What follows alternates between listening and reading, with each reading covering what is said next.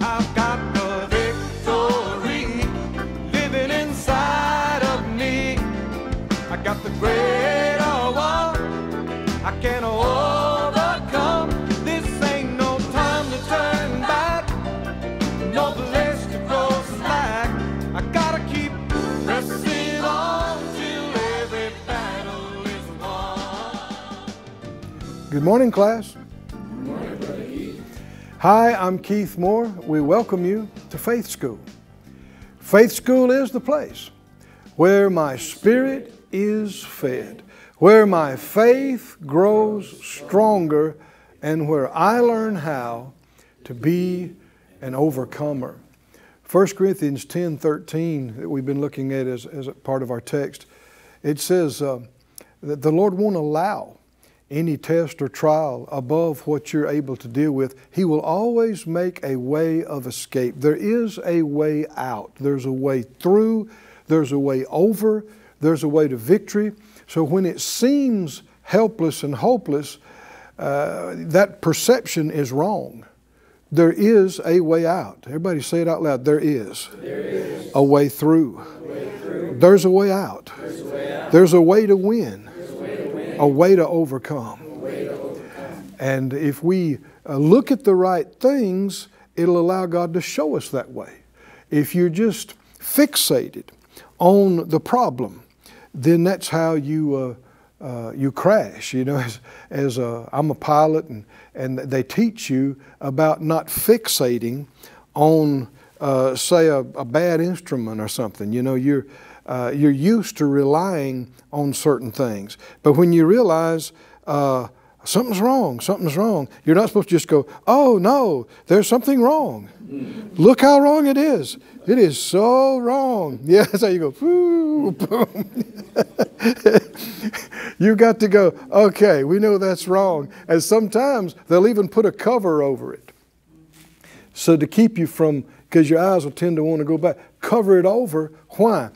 That's bad information. We don't need to be looking at that anymore. What do we need to do? Don't figure out what's wrong. What's right? Okay, motor's still running. That's a good thing. All right, wings are still attached. Yay. Right? Because we still got everything we need to make it on in home. Right? Well, the enemy will try to get you to fixate on a broken something, on a problem something. And he knows if he can just get you to fixate on that, and that's all you think about, and that's all you listen to, and that's all you talk about, you will completely ignore your deliverance and your help from God. And if you focus on it long enough, you will just spiral down and go all the way down. But no, you have to say, well, okay, I see that. I know it. Cover it up. I'm not pretending it's not there. I got to quit looking at it.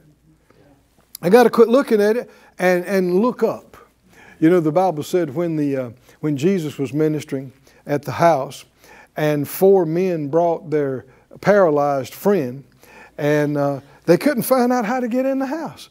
I mean, the place was packed out. There was no room inside. They couldn't even get around the door. And so they looked here, they couldn't get in. They looked there, they couldn't get in. Finally, they looked up. And they thought, well, ain't nobody on top of the house.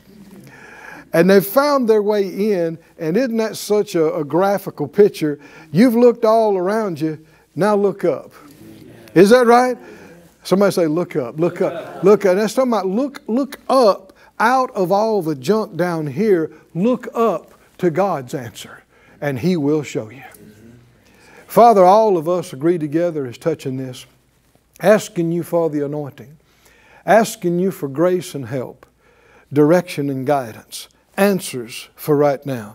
And we know they're here. We know they're here in your word. We know they're here by your Spirit. And we thank you for giving us ears to hear it. In Jesus' name, amen. Look please again in Psalm 95, which is where our text in Hebrews 3 was quoting from. When he said, Psalm 95 and verse 8, harden not your heart, as in the provocation, as in the day of temptation in the wilderness. Now this is this number 6 incident that we're studying. It was called the place of both strife and the place of temptation. Striving and testing. And that's what he's referring to. He said when they tempted me, he said earlier the provocation and temptation, your fathers tempted me and proved me and saw my work. 40 years long was I grieved with this generation, and said it's a people that do err in their heart, and they have not known my ways. And we see verse 11 that kept them out of what he wanted to do for them. We saw in Psalm 78, it limited what he wanted to do for them. Now there's a lot of people who just don't believe that. They keep talking about, well, God is omnipotent and God is all-knowing and all-sovereign. And what they're trying to say then is that nothing happens except it was his will. And if it was his will for them to go into the promised land, they would have gone in. Because he's able to make them go in. He has the power to do it. Well, he has the power to do it, but the moment you take away somebody's choice and will, and you force them to do something, is that the character of God? Is that the nature of God? And is that what he made human beings to be? No, see, that's changing everything. God really gave us a free will. Because without it, we could not give him real love or real faith or real loyalty or any of these things unless you had a choice to do something else. It means nothing. And he does have the power. He's got all power. But if he overrode our will and just, took our minds over and forced us to think something, then we're no longer a human being. We're something else. Huh? We're some type of organic machine that's being controlled. That's not what's happening. God really did and does and has given us a free will. You can choose to believe him or not. If you choose to believe him and listen to him, it'll please him. If you choose to ignore him and reject him and doubt him, it'll grieve him. It'll displease him, as we've been reading. So it's not all up to God. So much of it is up to us. I know a lot of folks don't believe it, but spend some time in this book with an open mind, and you'll see what we're talking about. Why would he say, don't harden your heart, if he's just going to fix it anyway? Right? Huh? Why bother with all these exhortations and even these requests? And sometimes you hear in the voice of God, he said, oh, that my people would listen to me. Well, God, can't you do something about it? Not and you still be a free will human being. Not in him still be who he is. If he was the kind of being who would just force you to do what he wanted against your will, how would he be that much different from the devil himself? That's who he is. The devil is a forcer, a manipulator, a controller, a destroyer. Not God. I said not God. That's not him. Not him at all. He's a good God. He's a gracious God. And one of the greatest things about this whole plan of redemption, if you realize it, it should cause you to love him with all your heart. What do you mean? He owns us at least 3 times over. What do you mean? Well, human beings wouldn't exist without him creating them. Right? He created our parents, Adam and Eve. He created what our bodies are created out of. The soil, right? The ground. There, we take it for granted, but there's some pretty precious materials in there. That's what we're made out of, our bodies. And the part you can't see is out of his own breath, Genesis called it, out of his own spirit. Our spirit is created. But so he owns us by right of creation. If you made something, you paid for it, you created the materials it's made out of, and then you made it. Well, it's yours. Right? But then mankind lost themselves by choosing to ignore Him and disobey Him, listen to his enemy the devil and yield to him, and the wages of sin is death, and man has died. Now, the second one I didn't mention is that not only did He make us, He sustains us every millisecond. Is that right? If He cut off His power for gravity, that'd be a problem for us. Is that right? Whew, we'd fly off the face of the planet, be frozen in space, be a bad deal. What am I talking about? We breathe His air. Take another breath. You didn't create air. Who made air? See, we got these people with initials after their name that don't believe in God that try to tell us it created itself. Really? You were there? No. There was a big bang. I don't doubt that there was a big bang when God said, "Light, be." All kind of stuff probably happened. But to say it just sprang into existence from what? On its own? That's not science. That's a stupid belief. I said that's not science. There's no proof that anything, anywhere, ever, self-created, sprang into existence by its own. What do you mean by its own? Where was it before that? Where did it get the idea to create itself before it was created? And where did it find the means to do it? This is stupidity. This is ignorance. And it's all because of an effort to say, I'm not beholding to any superior being. We pulled ourselves up by our own bootstraps, and we brought ourselves to this great place where we are. No. He owns us by right of creation. He owns us by right of sustaining. He sustains us every moment, or we'd all our molecules would fly apart. Literally. Without His power. The Bible said all things are upheld by the word of His power. That's what, people who study the smallest part of physics, the atoms and all these things, there's this question about what keeps them together? What holds them? What makes them cohesive? How does the tiny part of your body, a cell, how does it stay together? How do things stay in rotation? This is electromagnetic power. Electromagnetic. Okay, where did that come from? What? God. I said God. Believe it or not, still true. God. And without that, we couldn't exist. So that's two ways He owns us. And then, after we had lost ourselves, because all have sinned and come short of the glory of God, and the wages of sin is death.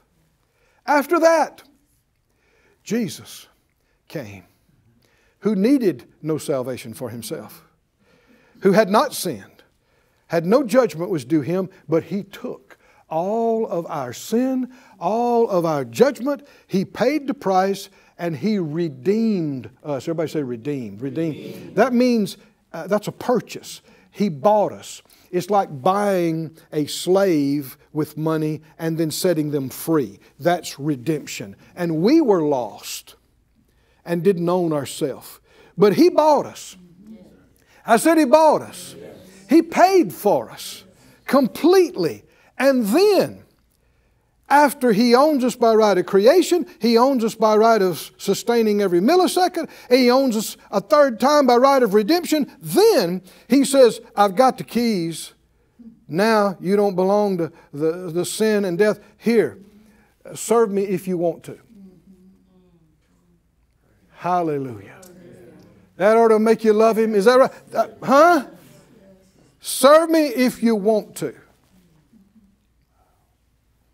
If you got one brain cell in your head, just one, you would go, oh yes, yes I will, yes I will gladly. Gladly. Why? For your pleasure. I am created. And like the Master said, I delight to do your will. Not just I'll do it. No, I delight to do your will, O God.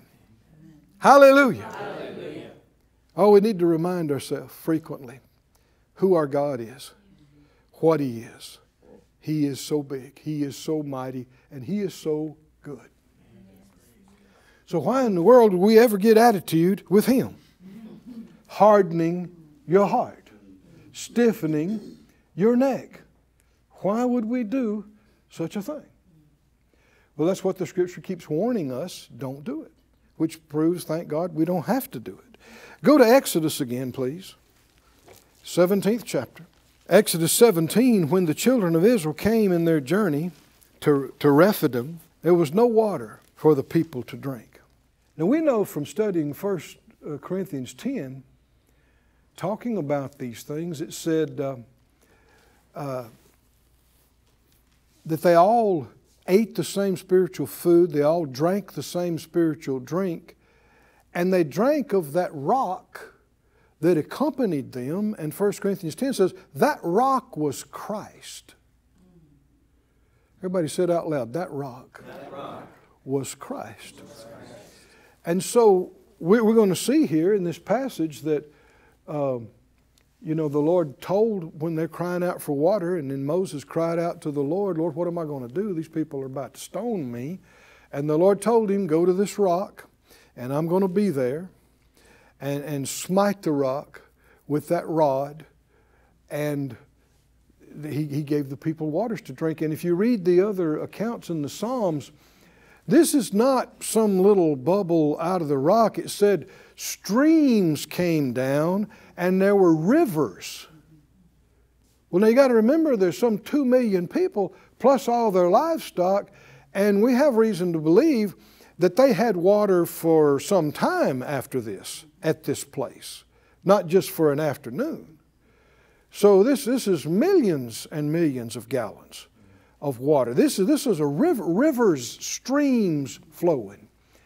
And we're told that rock was Christ. Hallelujah. Look with me in the book of John, the 7th chapter. John chapter 7. Because on the last day of the feast, that great day of the feast, the Scripture said, verse 37, Jesus stood up and cried out, if any man thirst, do what? Let him come to me and drink. Hallelujah. Every soul on this planet is thirsty. And that's what you'll see why there's so many addictions and there's so many obsessions, is because there is a hunger and a thirst that's not natural. It's not physical. It's spiritual. And you can try to satiate it and satisfy it with some natural thing, and it may dull your senses and put you in a stupor for a little while, but when you wake up or sober up or clear up, it's still there. Which is why a few drinks was enough yesterday, but you need more today. And by the next week it'll be twice as much. Why? Because the eyes of man can't be satisfied, and this pull of the flesh trying to satisfy a soulical thing, a spiritual thing, it can't reach that. It's only going into your stomach and into your lungs and into your bloodstream. It's not getting into your spirit. And so your spirit's still thirsty. And it's also why people, they even when they're not believers, they reach out for something else, some other false religion. And that's why so many of them are so pitifully gullible and will believe some of the most bizarre things. Why? Because something inside them is going, I'm thirsty. I'm thirsty. Oh, but there's only one way to quench that thirst. Hallelujah. It's that rock. I said it's that rock that accompanied them way back then. And what a picture it is when the rock was smitten And then out of it starts coming waters, and then not just water, streams of water and rivers of water. Hallelujah. Was Jesus smitten, stricken, smitten, afflicted? He was hit. He was struck with judgment. But out of it came the living waters. Hallelujah. That'll satisfy every soul on the planet. If you will come to Him and drink. Oh, somebody say, thank you, Lord. Thank you, Lord. Thank you, Lord. He said, if any man thirst. Don't you like that? Any man. Don't care where you're from. What your background is. If any man thirst, let him come to me and drink. And he that believes on me. Oh man, is believing important or is it important? I mean, you can't drink without believing. That's how you drink. He that believes on me, as the Scripture has said, out of his belly. That's not talking about your stomach, but the inner core of your being. Out of his belly shall flow rivers of living water. See, that was portrayed by what happened back here in Rephidim, and it happened again later. And you know, Moses, I'm getting ahead a little bit, but Moses got in trouble later because he hit the rock again. And the Lord had told him only to speak to it that time. Why? Why? Because Christ was only struck once. He died once. Is that right? He paid the price once. Why not again? Nothing else will ever need to be done. Because it has been done and completed. When He said it is finished, it is done.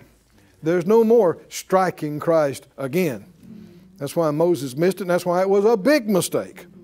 And that's why he got to not go into promised land. But this He spoke of the Spirit, which they that believe on Him should receive, for the Holy Spirit was not yet given because Jesus was not yet glorified. The Spirit is typified by water.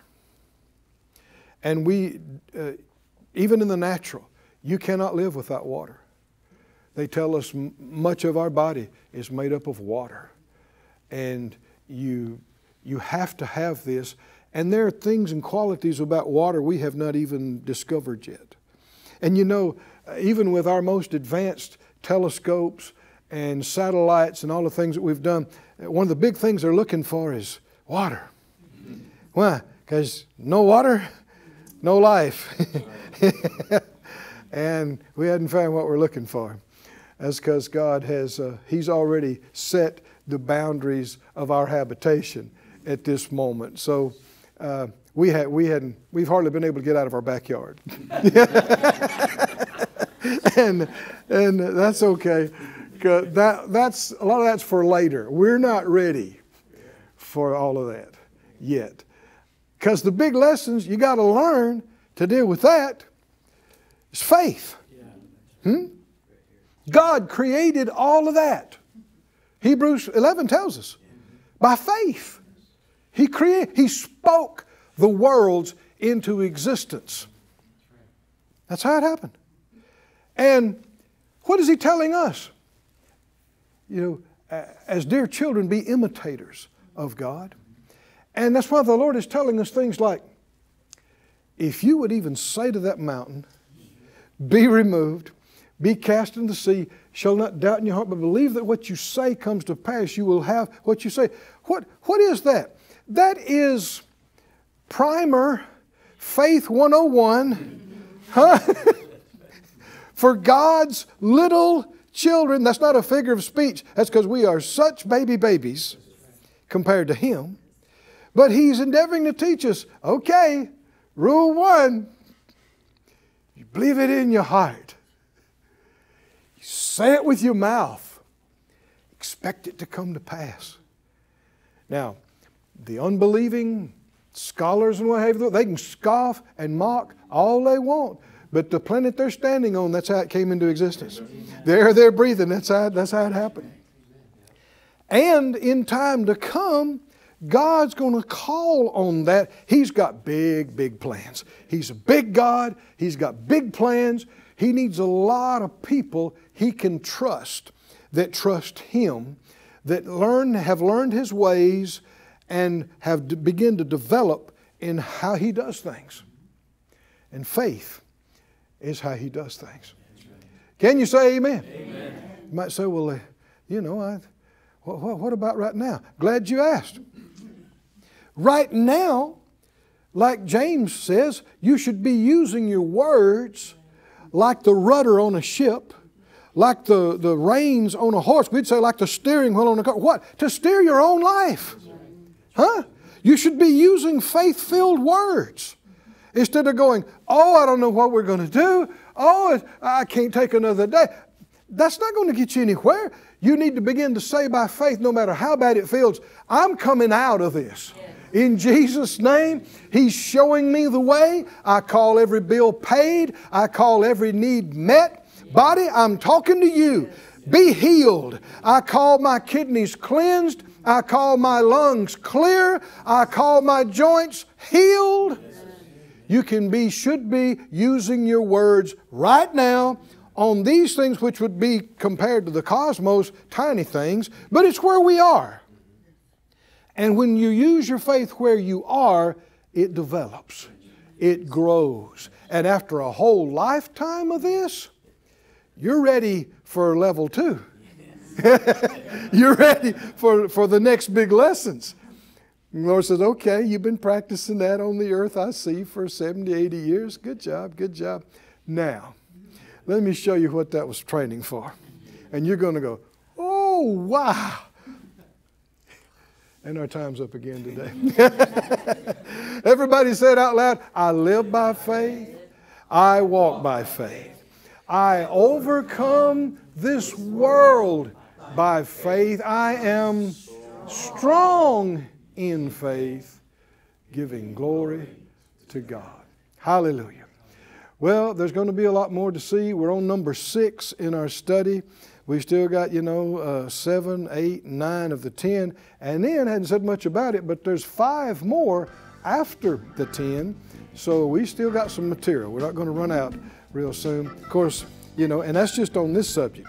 How many understand there's a lot of material here in this book? We're set for the rest of our life on material. So come back next time and tomorrow and next week. Go back and get the previous lessons if you haven't had those, and put that faith into work, into practice. Get your words working for you today. Love you, believing with you. We'll see you back here soon in Faith School. I've got the victory living inside. Thank you for joining us at Faith School. Class is dismissed for today, but you can watch this and other episodes of Faith School free of charge at faithschool.org. For more information, visit our website or call us at 941-702-7390.